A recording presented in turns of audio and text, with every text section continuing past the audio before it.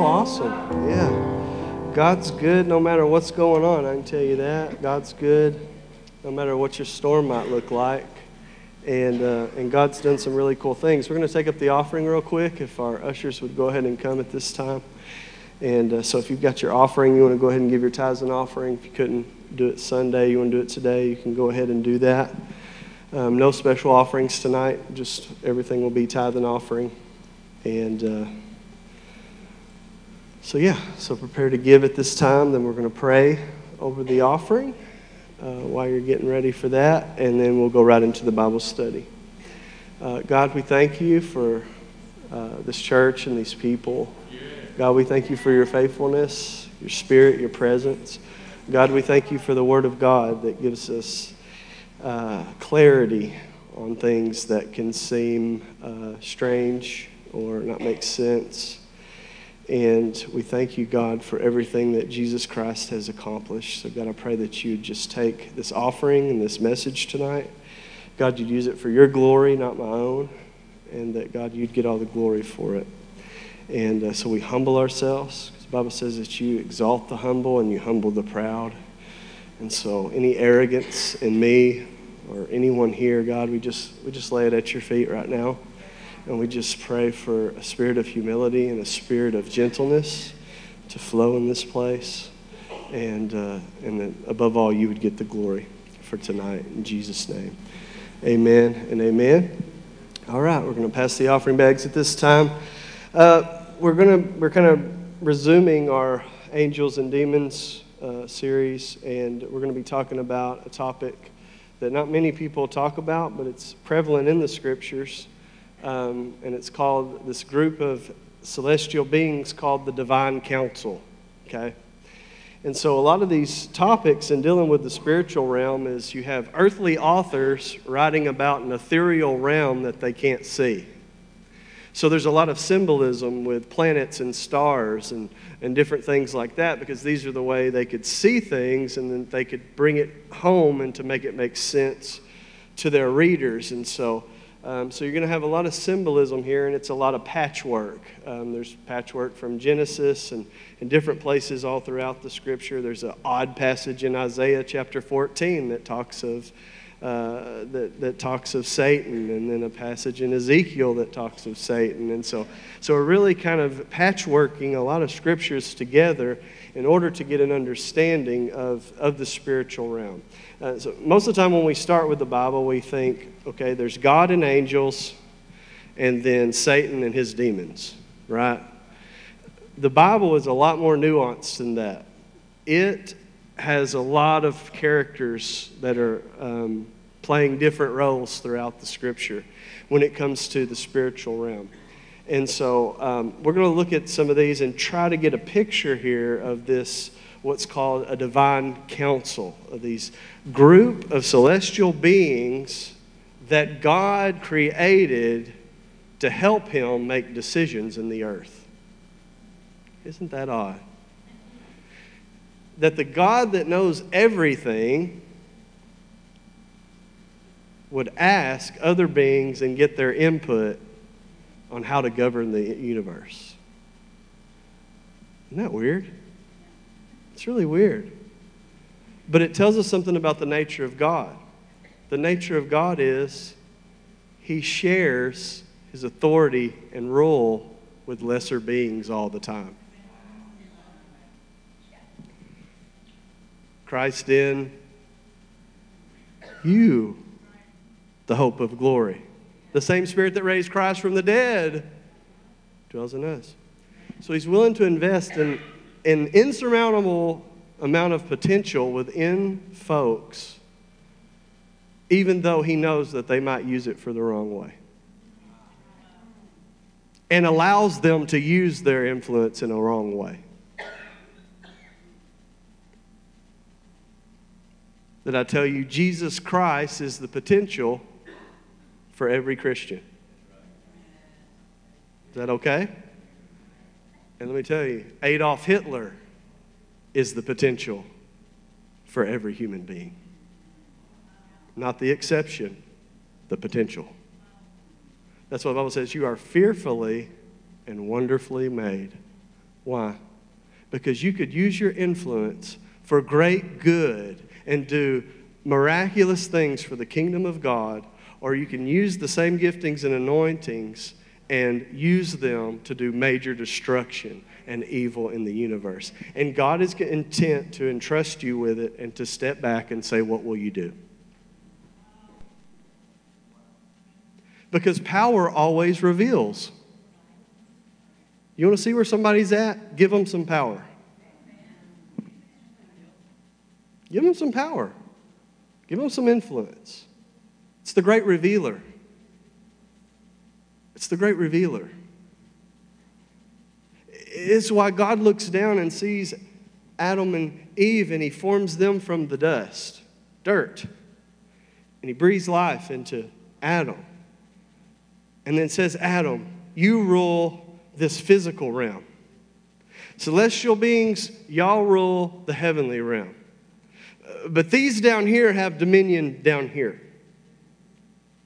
And the heavenly beings would be so exalted and so offended by the fact that God would give this dirt man authority in the earth, that Satan would come down and tempt and try to usurp the authority that Adam had and take it from him.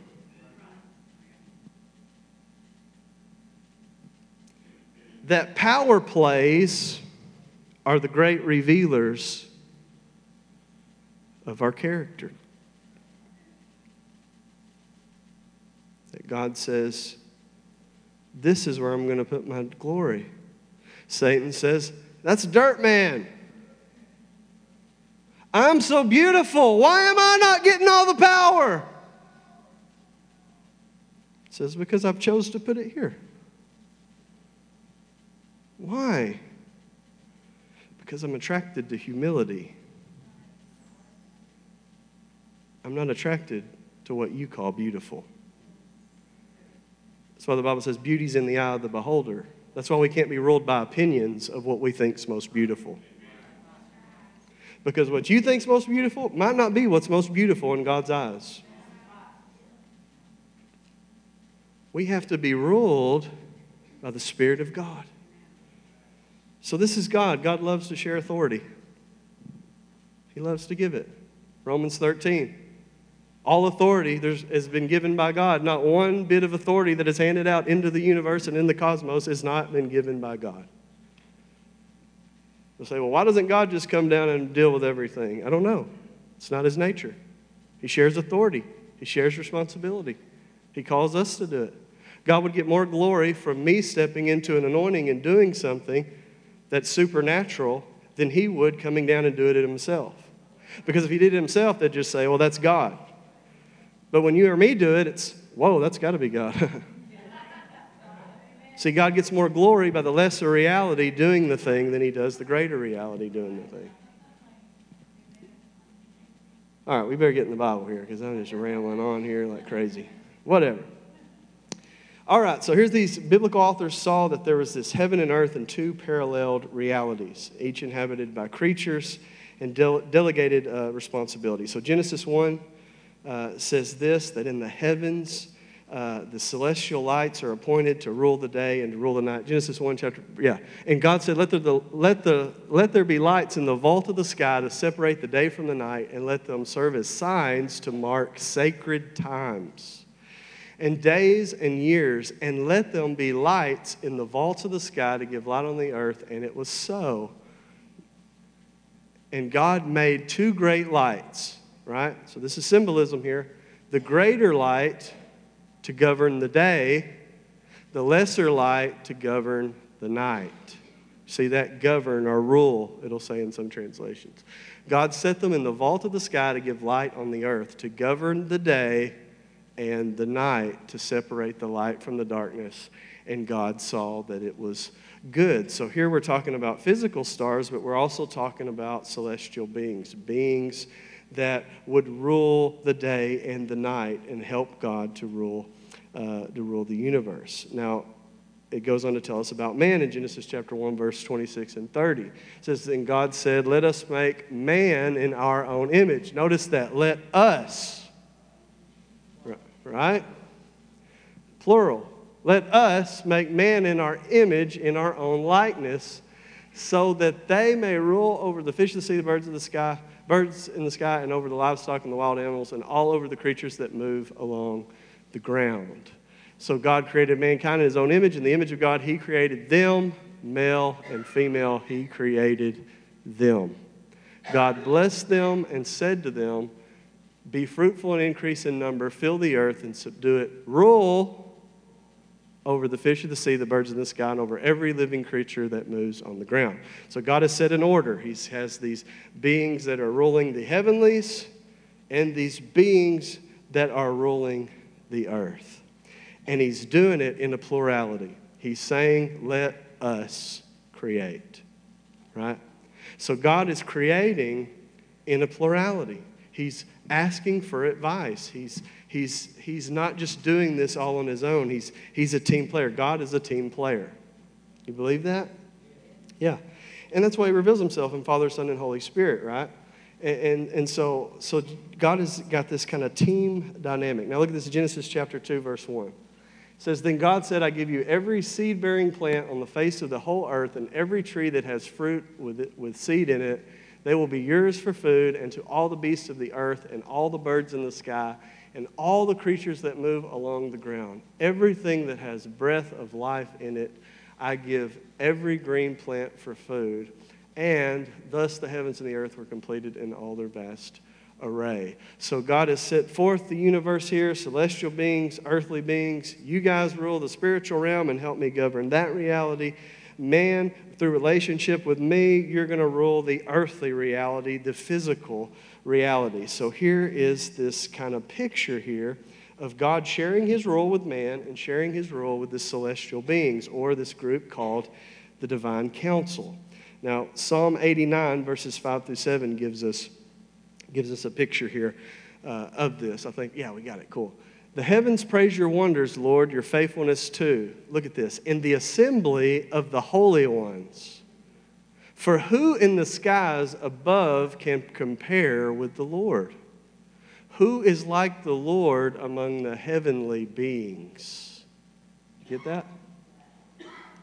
Who is like the Lord among the heavenly beings? In the council of the holy ones, God is greatly feared.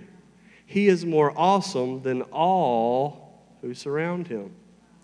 So now we're seeing a difference here. There's this divine council, but then there's this one exalted God within this divine council. So we're seeing this verbiage, the council of holy ones. Now we'll also see things like this in the Bible called the sons of God. Okay?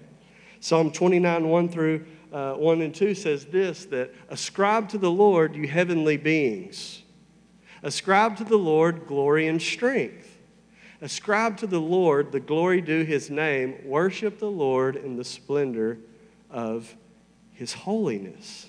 So here's a group that's surrounding God in the heavenly realm, these sons of God that are to give to the Lord, or Yahweh, praise. Now watch this in Job. This is one you'll remember, okay? These are kind of random psalm deals. But do you remember Job? On the day the angels came to present themselves before the Lord, this is like God's staff meeting here, okay? On the day the angels came to present themselves before the Lord, and Satan, the deceiver, and Satan also came with them. Isn't that odd? So there's a council of angels presenting themselves before God, saying, what are we going to do today? And Satan pops into the staff meeting. Interesting. And the Lord says, where have you come from? And the Satan, or Satan, has answered the Lord, from roaming the earth, going back and forth on it.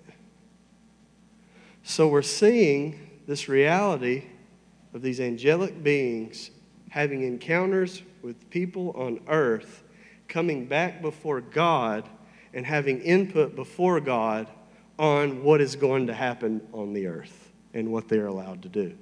Isn't that crazy? It's crazy. Let's see here. Okay, this one gets kind of really weird. Okay. 1 Kings chapter 22. verse 19 through 22. And this is kind of an odd story in Kings. But you might remember it. Jehoshaphat and Ahab kind of joined together for this weird time. And they're planning to come together and go to war against, I think it's the Syrians.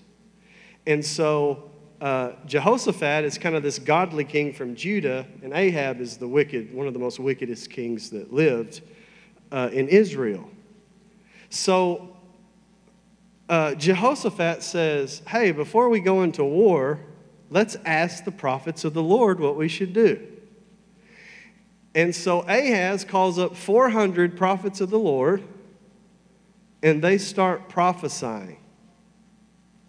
And they say, go and take the land. God's going to give it to you.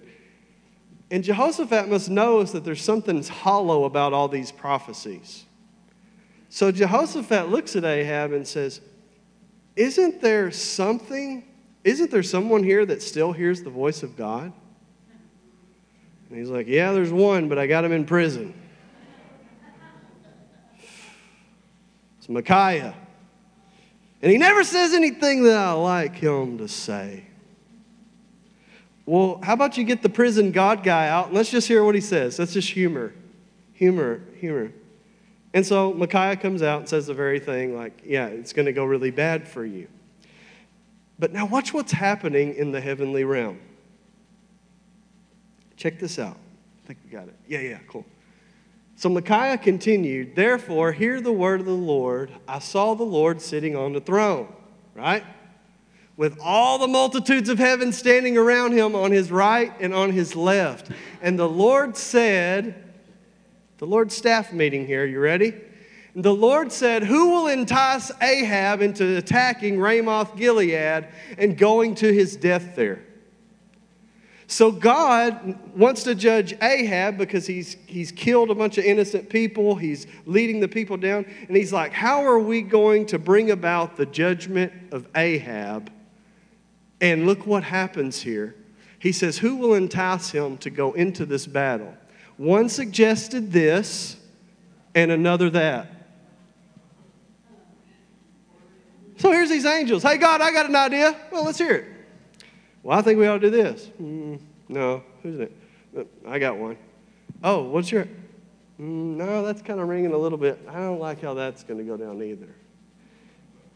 Now watch what happens. Next verse. Finally, a spirit came forward before the Lord and said, I will entice him. By what means, the Lord asked, I will go out and be a deceiving spirit in the mouth of all his prophets. So how did the 400 all say the same thing? They were being led by a spirit other than the Spirit of God. Be careful when you're claiming to be led by the Spirit of God and saying you have the word of the Lord. Because you could be enticed by a spirit that came from the throne of God, but is not from God himself. And it would be a judgment unto himself. This is where I would tell the TV prosperity preachers, be careful saying what God is telling you to say. Be careful. Does God want us to prosper? Absolutely, he wants us to prosper.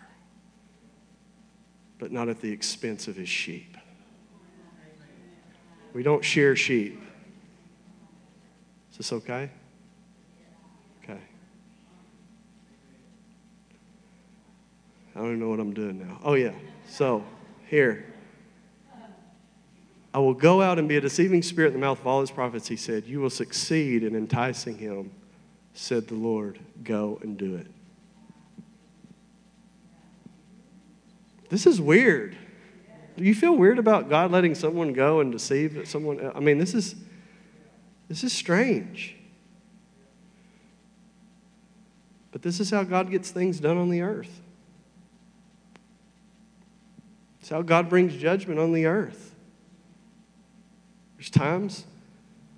Have you ever seen two people have an opinion of God and it be so diametrically composed or opposed to each other? Or one think this is God's will and the other to think this is God's will? How can two realities that are so opposite seem to be so sure? I can tell you, somebody's got the word of the Lord and somebody doesn't. And beware lest we think we have it. That's why we always follow humbly when we're claiming to hear the voice of God. Humility has to be the mark. Let this mind that's in Christ be in ye also, that he considered himself not equal with God, even though he was God's son, and went to the death, even death on the cross. So God says, you want to see what my word looks like? It's sacrificial and it goes to the cross.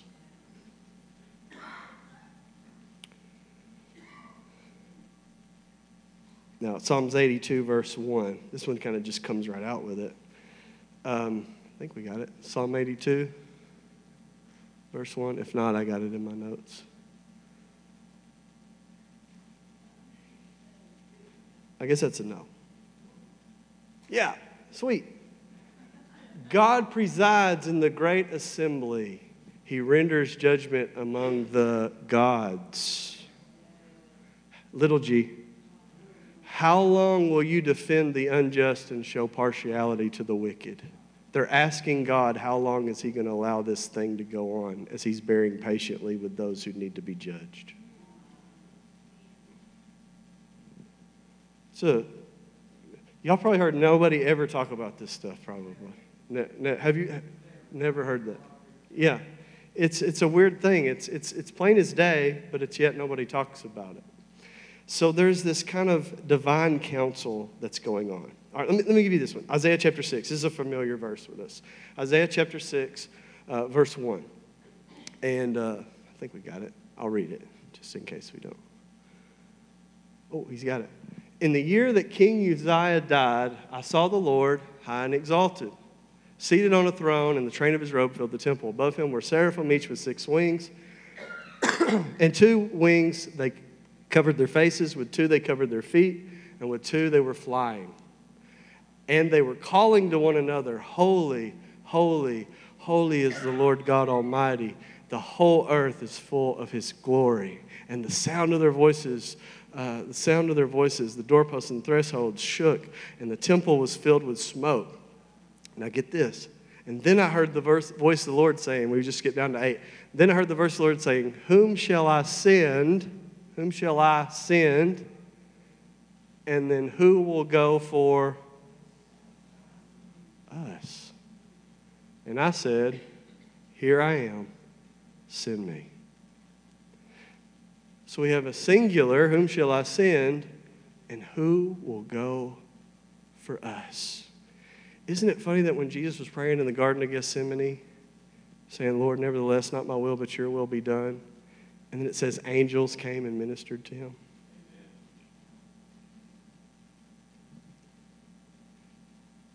How many times do angels minister to us, I wonder? That God looks down and says, hey, you here, go down and touch my servant there who's going through this thing. They need a touch from me. And he sends an angel. Or maybe there's an accident going to happen and God says, all right, guys, who's going to cover Tim here, because Tim is about to be in an accident and we're going to need to send some protect. That God is governing the universe this way.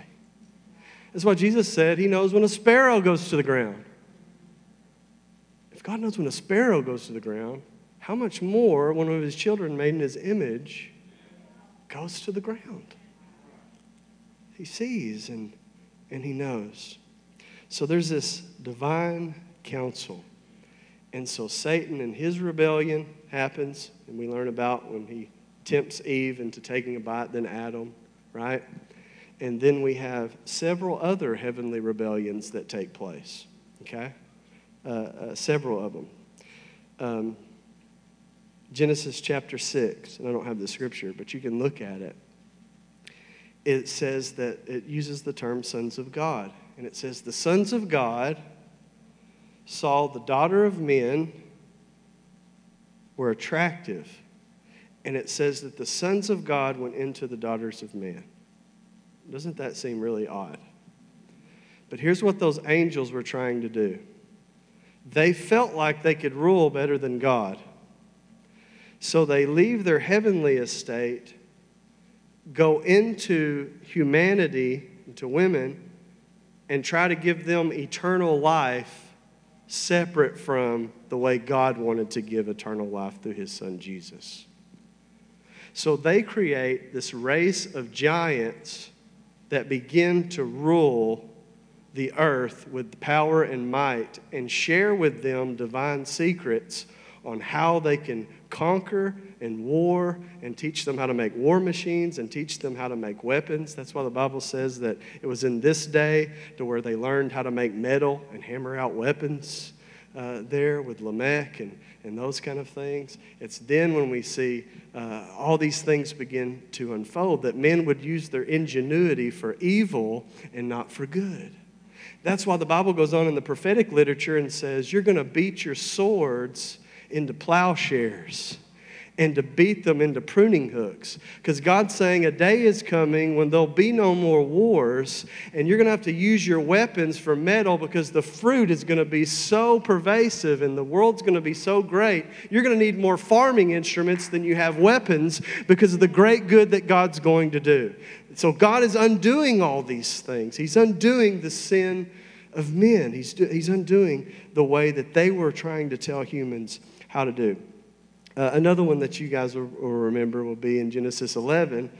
The divine council members rebel, and they lure the empire of Babylon into this rebellion. Remember the Tower of Babel? So in Genesis 10, you have a 70-nation list of people and nations. And what 10 is doing is telling you what happened after 11 with the Tower of Babel. So what the Tower of Babel was human rebels and heavenly rebels combined and said, we can build this temple, this ziggurat, this temple that will imitate God's holy mountain that he had with Adam and Eve in the covenant he tried to establish with them. We can use our knowledge and we can build this temple together, and we'll give you our wisdom as heavenly beings, and we can use your flesh to work out our will as the rebellion against God, and we can come together and we can build a tower that can touch into heaven. See, that's what the Garden of Eden was. It was a place where heaven and earth intersected. A place where God could go and man could walk. So they begin to imitate this high mountain. And as they're imitating this high mountain, God says what? We better go down and confuse their languages. Because they're so unified, nothing would be impossible for them. This is weird. It's weird. So God confuses their language, and when he confuses their language, they all come together and form those who can understand each other, and each chooses their own God that they will worship, and they center their own civilization based on their God and their language. But then something unique happens in Genesis chapter 12. God says, I've got to have a nation that will bear my name. And he finds one single man named Abraham. So here's these other nations already established, and God says, all I need is one man submitted to me, and I'll build a nation with so many descendants that it'll be the most powerful nation in the universe. So here we go. Father Abraham had many sons. And many sons.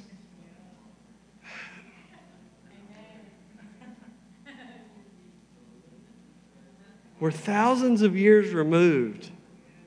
And that might be the clearest presentation of the gospel there is. That God chooses one man thousands of years ago, and here we are in Hot Springs, Arkansas, thousands of years later, still exalting this God and saying, Father Abraham had many sons. Behold the wisdom of God. Behold the power of the obedience of one person that will just walk with God. So God builds a nation that would bear his name to overshadow the other nations and their false gods from the divine rebellion.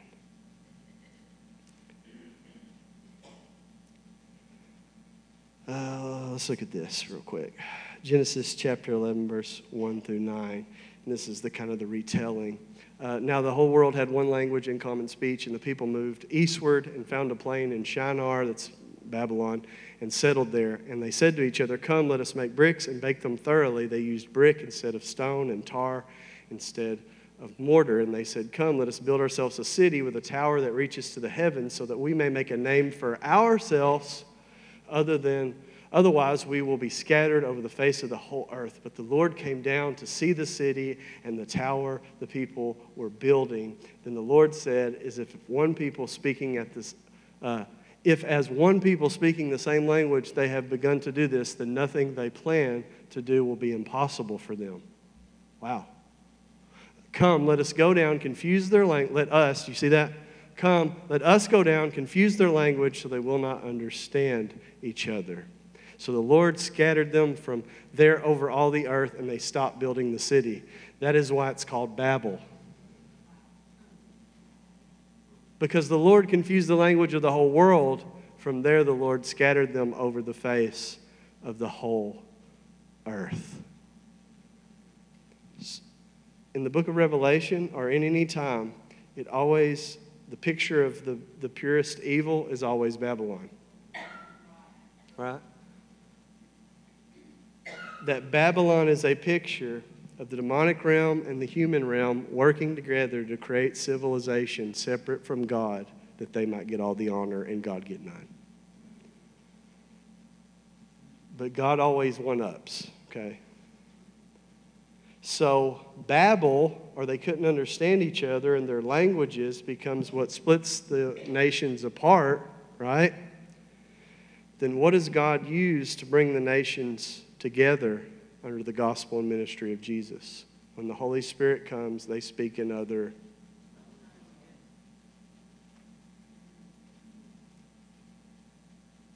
So what God used to separate, he uses to bring together. This one wouldn't stop or halt wickedness. This one would promote godliness and accomplish the mission of God. So this is what God's doing all the time in the earth, but there's just kind of a weird way about it. Let's see here. Just kind of tons of stuff here. Too much. Okay, so Jesus comes onto the scene, and remember, when Jesus is baptized and then the Spirit comes on him, he goes into wilderness testings. And you remember what the temptation was for him. Use his miraculous for his own needs. And then the Bible says that the tempter took him and showed him all the kingdoms of the world and their glory. And he says to him, "I will give you all these things if you just fall down and worship me." And then Jesus says to him, "Go away, Satan, for it is written, you shall worship the Lord your God and serve him only." And the Bible says, then the devil left him, and behold, angels came and began to serve him. So Jesus then becomes the representative of humanity, the representative of man. And he begins to walk out in the wilderness testing what Adam was unable to walk out. And so as Adam failed in the garden with the testing, Jesus passes the test in the garden with the testing. Because when Jesus is in the Garden of Gethsemane, he says, "Not my will, but thy will be done." So this is a picture of Adam in the garden, once again, choosing to do the right thing, not to do the wrong thing. And so how's God going to reverse this and deal with the spiritual rebels and the earthly rebels? Well, this is how he's going to do it. Jesus' death is orchestrated by human rebels and by spiritual rebels. So when Jesus comes onto the scene, the demonic realm descends and begins to influence government and religion to kill Jesus. And they accomplish it. But do you know what else they accomplished? The salvation of the world and their own defeat and demise. That God doesn't even have to lift a finger to win. He's just got to be God. And them being them, kill him, which in turn becomes a sacrifice for our sins, and then takes the weapon out of the hand of the demonic realm that is to play on your sinful nature and influence you. So God has two weapons to help you with sin. Number one, justification. When you ask Christ to come into your life, it's just as if you've never sinned. And then he gives you another thing called being born again, or regeneration. He takes away the old nature and puts a new nature in. So he deals with the guilt, so you don't have to deal with the guilt of your sin. And then he gives you a new nature that if you'll feed it, you'll begin to overcome sin and walk in the glory of God. And Jesus accomplished this by revealing what the demonic realm and the human heart really had in it. And that is, we will kill God and get rid of him. But God made it through their wickedness that we can now never get rid of Jesus. That's what makes the resurrection so awesome. Is we try to kill God and he's like, bloop. Still here. Our attempts to get rid of God makes it to where we can't get rid of him. And now we don't want to get rid of him. Do you see what I'm saying? So now he's partnering with people to accomplish the same mission through the good news of the gospel. 1 Corinthians chapter 2, 6 through 8. And this kind of gives insight to what I'm saying here scripturally. But it says this. You might have to look a while, Kevin, because I missed a lot of scriptures to get to there. Maybe. Oh, there it is. We do, however, speak a message of wisdom among the mature, but not the wisdom of this age or of the rulers of this age, who are coming to nothing. See that? No, we declare God's wisdom, a mystery that has been hidden and that God destined for our glory before time began. Okay, wow, that's cool. None of the rulers of this age understood it, for if they had, they would not have crucified the Lord of glory. That God says love, humility, innocence, and purity will always overcome religious structures, governmental structures, and evilness. Power conquering. The ethic of love overcomes all that. And so now the principalities and powers are disarmed, and they can't touch you. Have you ever noticed that? That's why Satan always reminds you of your past. Because he doesn't know your future. All he can operate in is something that you've previously done. And God calls you to be at one with him, and the Bible says that one day you'll look like him. How do you know the voice of God? What's calling you forward into your destiny? How do you know the voice of Satan? What's reminding you of what you've always done? One's from behind you, and one's calling you to a new place in which you don't know. What's the call to Abraham? Abraham, come to a place that you know not of. That's got to be the voice of God. What does Satan say? Hey, come back here to Egypt where it's comfortable. Remember you had those melons and fish and leeks?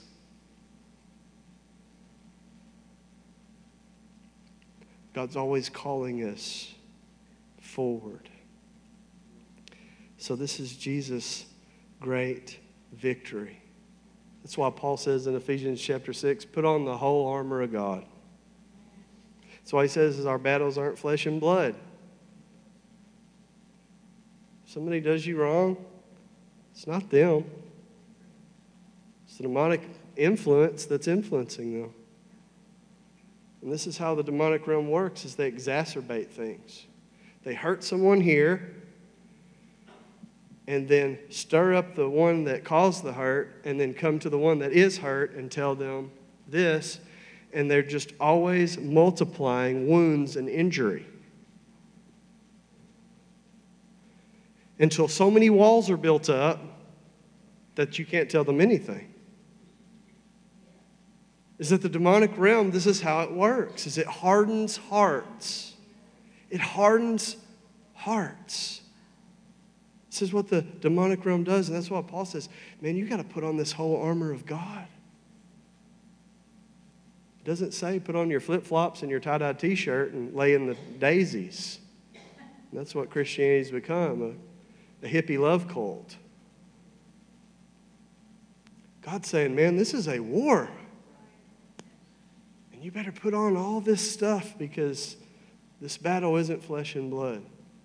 Here's the blessing of the battle not being flesh and blood. You can now love your enemy. Why? Because it wasn't them that hurt you. They're made in the image of God, created for the destiny of God. They didn't hurt you. They'd allowed a demonic influence to come in and begin to influence them. That's why Jesus can be on a cross and say, forgive them, they don't know what they're doing. What? They know exactly what they're doing. Well, not exactly. For if they did, they wouldn't have done it. Scripture, right? They'd have known it was going to accomplish the salvation of the world, they wouldn't have killed him. And the demons are so stupid, they don't know that about you either. That's why they harass you.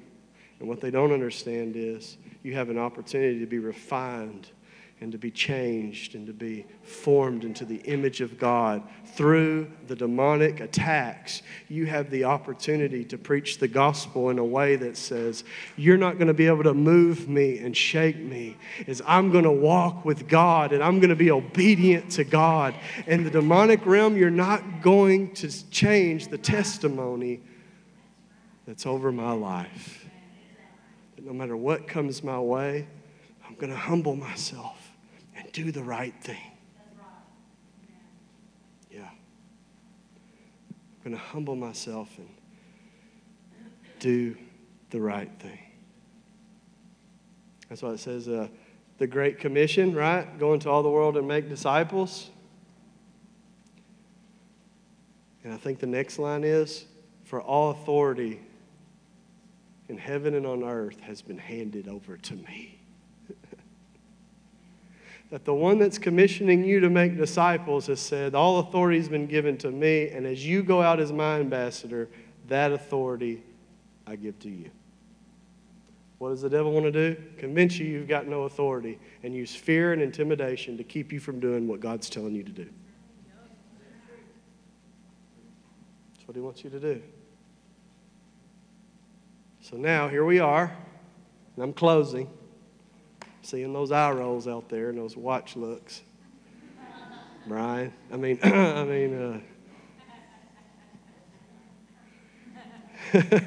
is it time? I don't have my watch. I don't know what. Oh, hey, I'm 2 minutes till. Come on now, give me a break.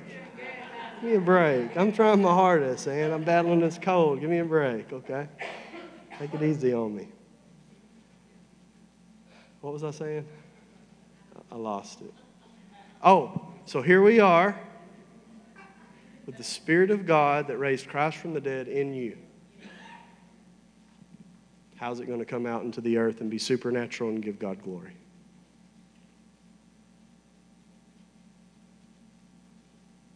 Whose voice are you going to listen to? And would you be foolish enough to say, yeah, the Spirit of Christ is in me? Then nothing's impossible. Right? So that when I'm on my job, I can lay hands on the sick. That if the Spirit of Christ is in me, then I can witness to my neighbor. But I just want to tell you, if you got allergies, don't try to mow your neighbor's yard, okay?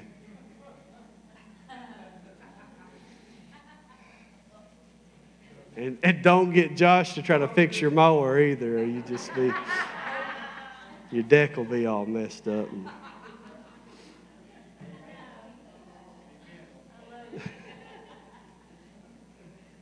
It's terrible. There's an elderly man I live next to, and I see him out there. He has to mow his yard in sections. And so I said, man, you know what? I got a rider.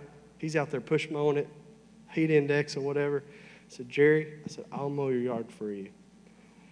And so I've been mowing his yard.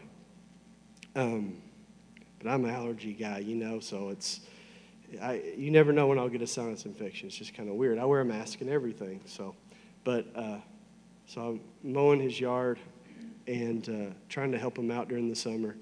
And his wife stopped me the other day and said, you're not going to believe this.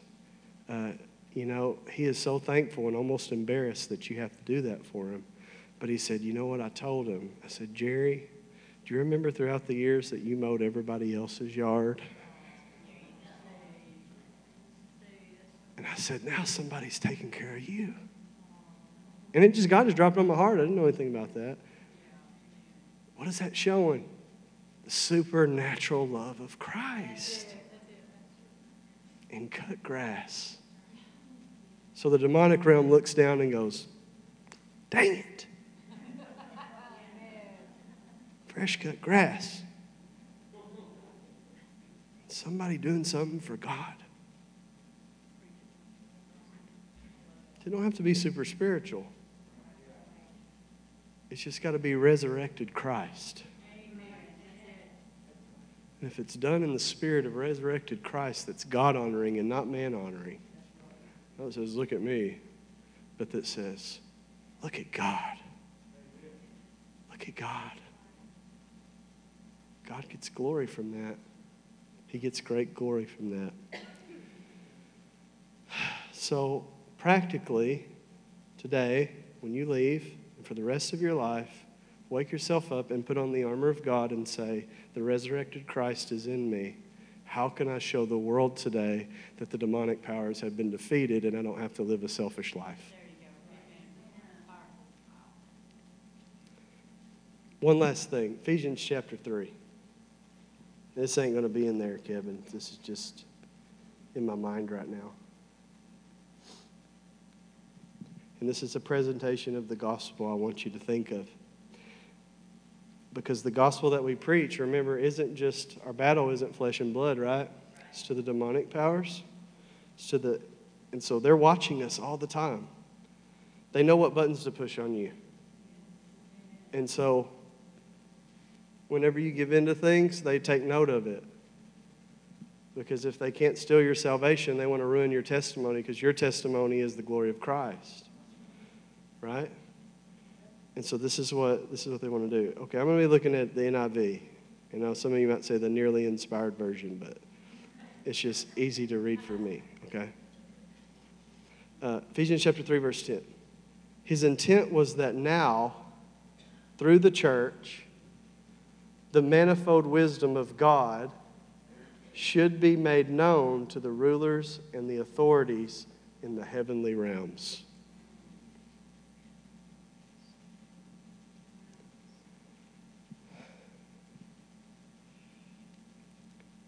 That through the church, we tell the demonic powers and display to them the wisdom of God.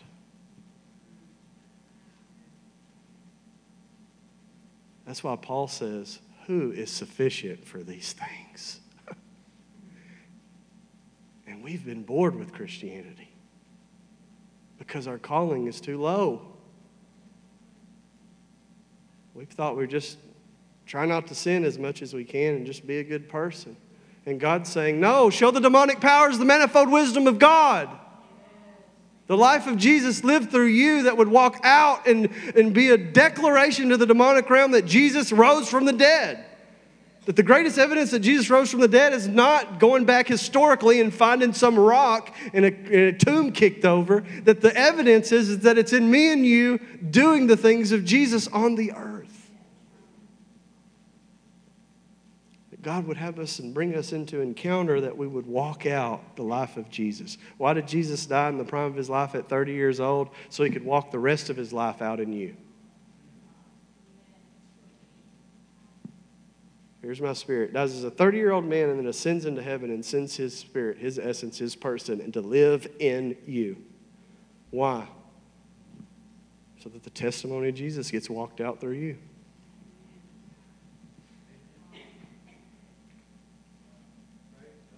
So walk it out. Walk it out. Walk it out. If the life of Christ is in us, then it ought to be able to get out. And how it comes out is different for all of us. And where we get in trouble is we say, it only comes out like this. It only comes out like this. It only comes out like this. No. God's got many gifts and many giftings all in this room. And so you need to go on the journey through relationship with God and say, how does it come out through me? And then don't try to presuppose on someone else how theirs ought to come out because yours is like this or that. It's that we're all unique in our own way. And so Jesus has toppled the spiritual rebels, and he's toppled the earthly rebels, and he's given us all authority and power that he has. He gave it to us and tells us to make disciples. Make disciples. Make Jesus followers. Not make people say a prayer after you, but make people that imitate the life of Jesus in the earth. Disciples. Disciples. Disciples. Life on life. Disciples.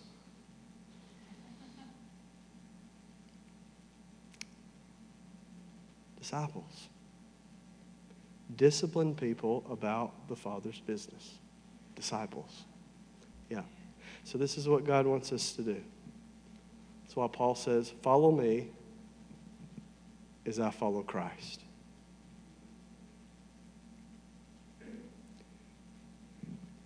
And if we say that, or somebody else says that, we would think they were being prideful.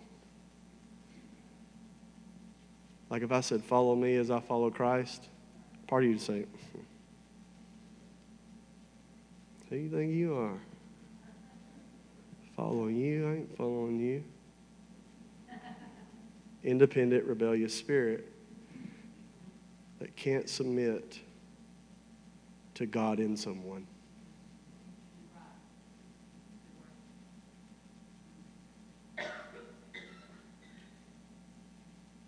Same if you've got something to say to me and it's from God, if I can't submit to it, I've just surrendered my discipleship.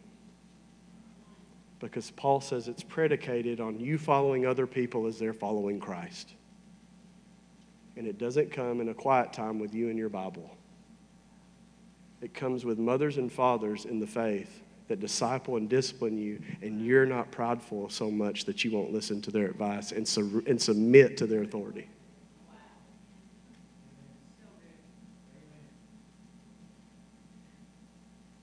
You don't think it was hard to see a 30-something-year-old homeless guy with no rabbinical education saying that he was the Son of God? Put yourself there. Say, man, what? This guy's from Nazareth? And he's a construction worker?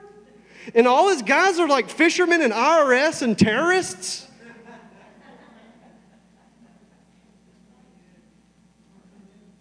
You don't think that was hard? You don't think that was a head scratcher? And he's saying he's God's son? That took a supernatural act for those people to say, where else can I go? And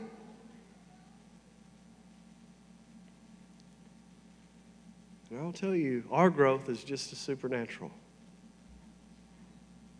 Just as supernatural.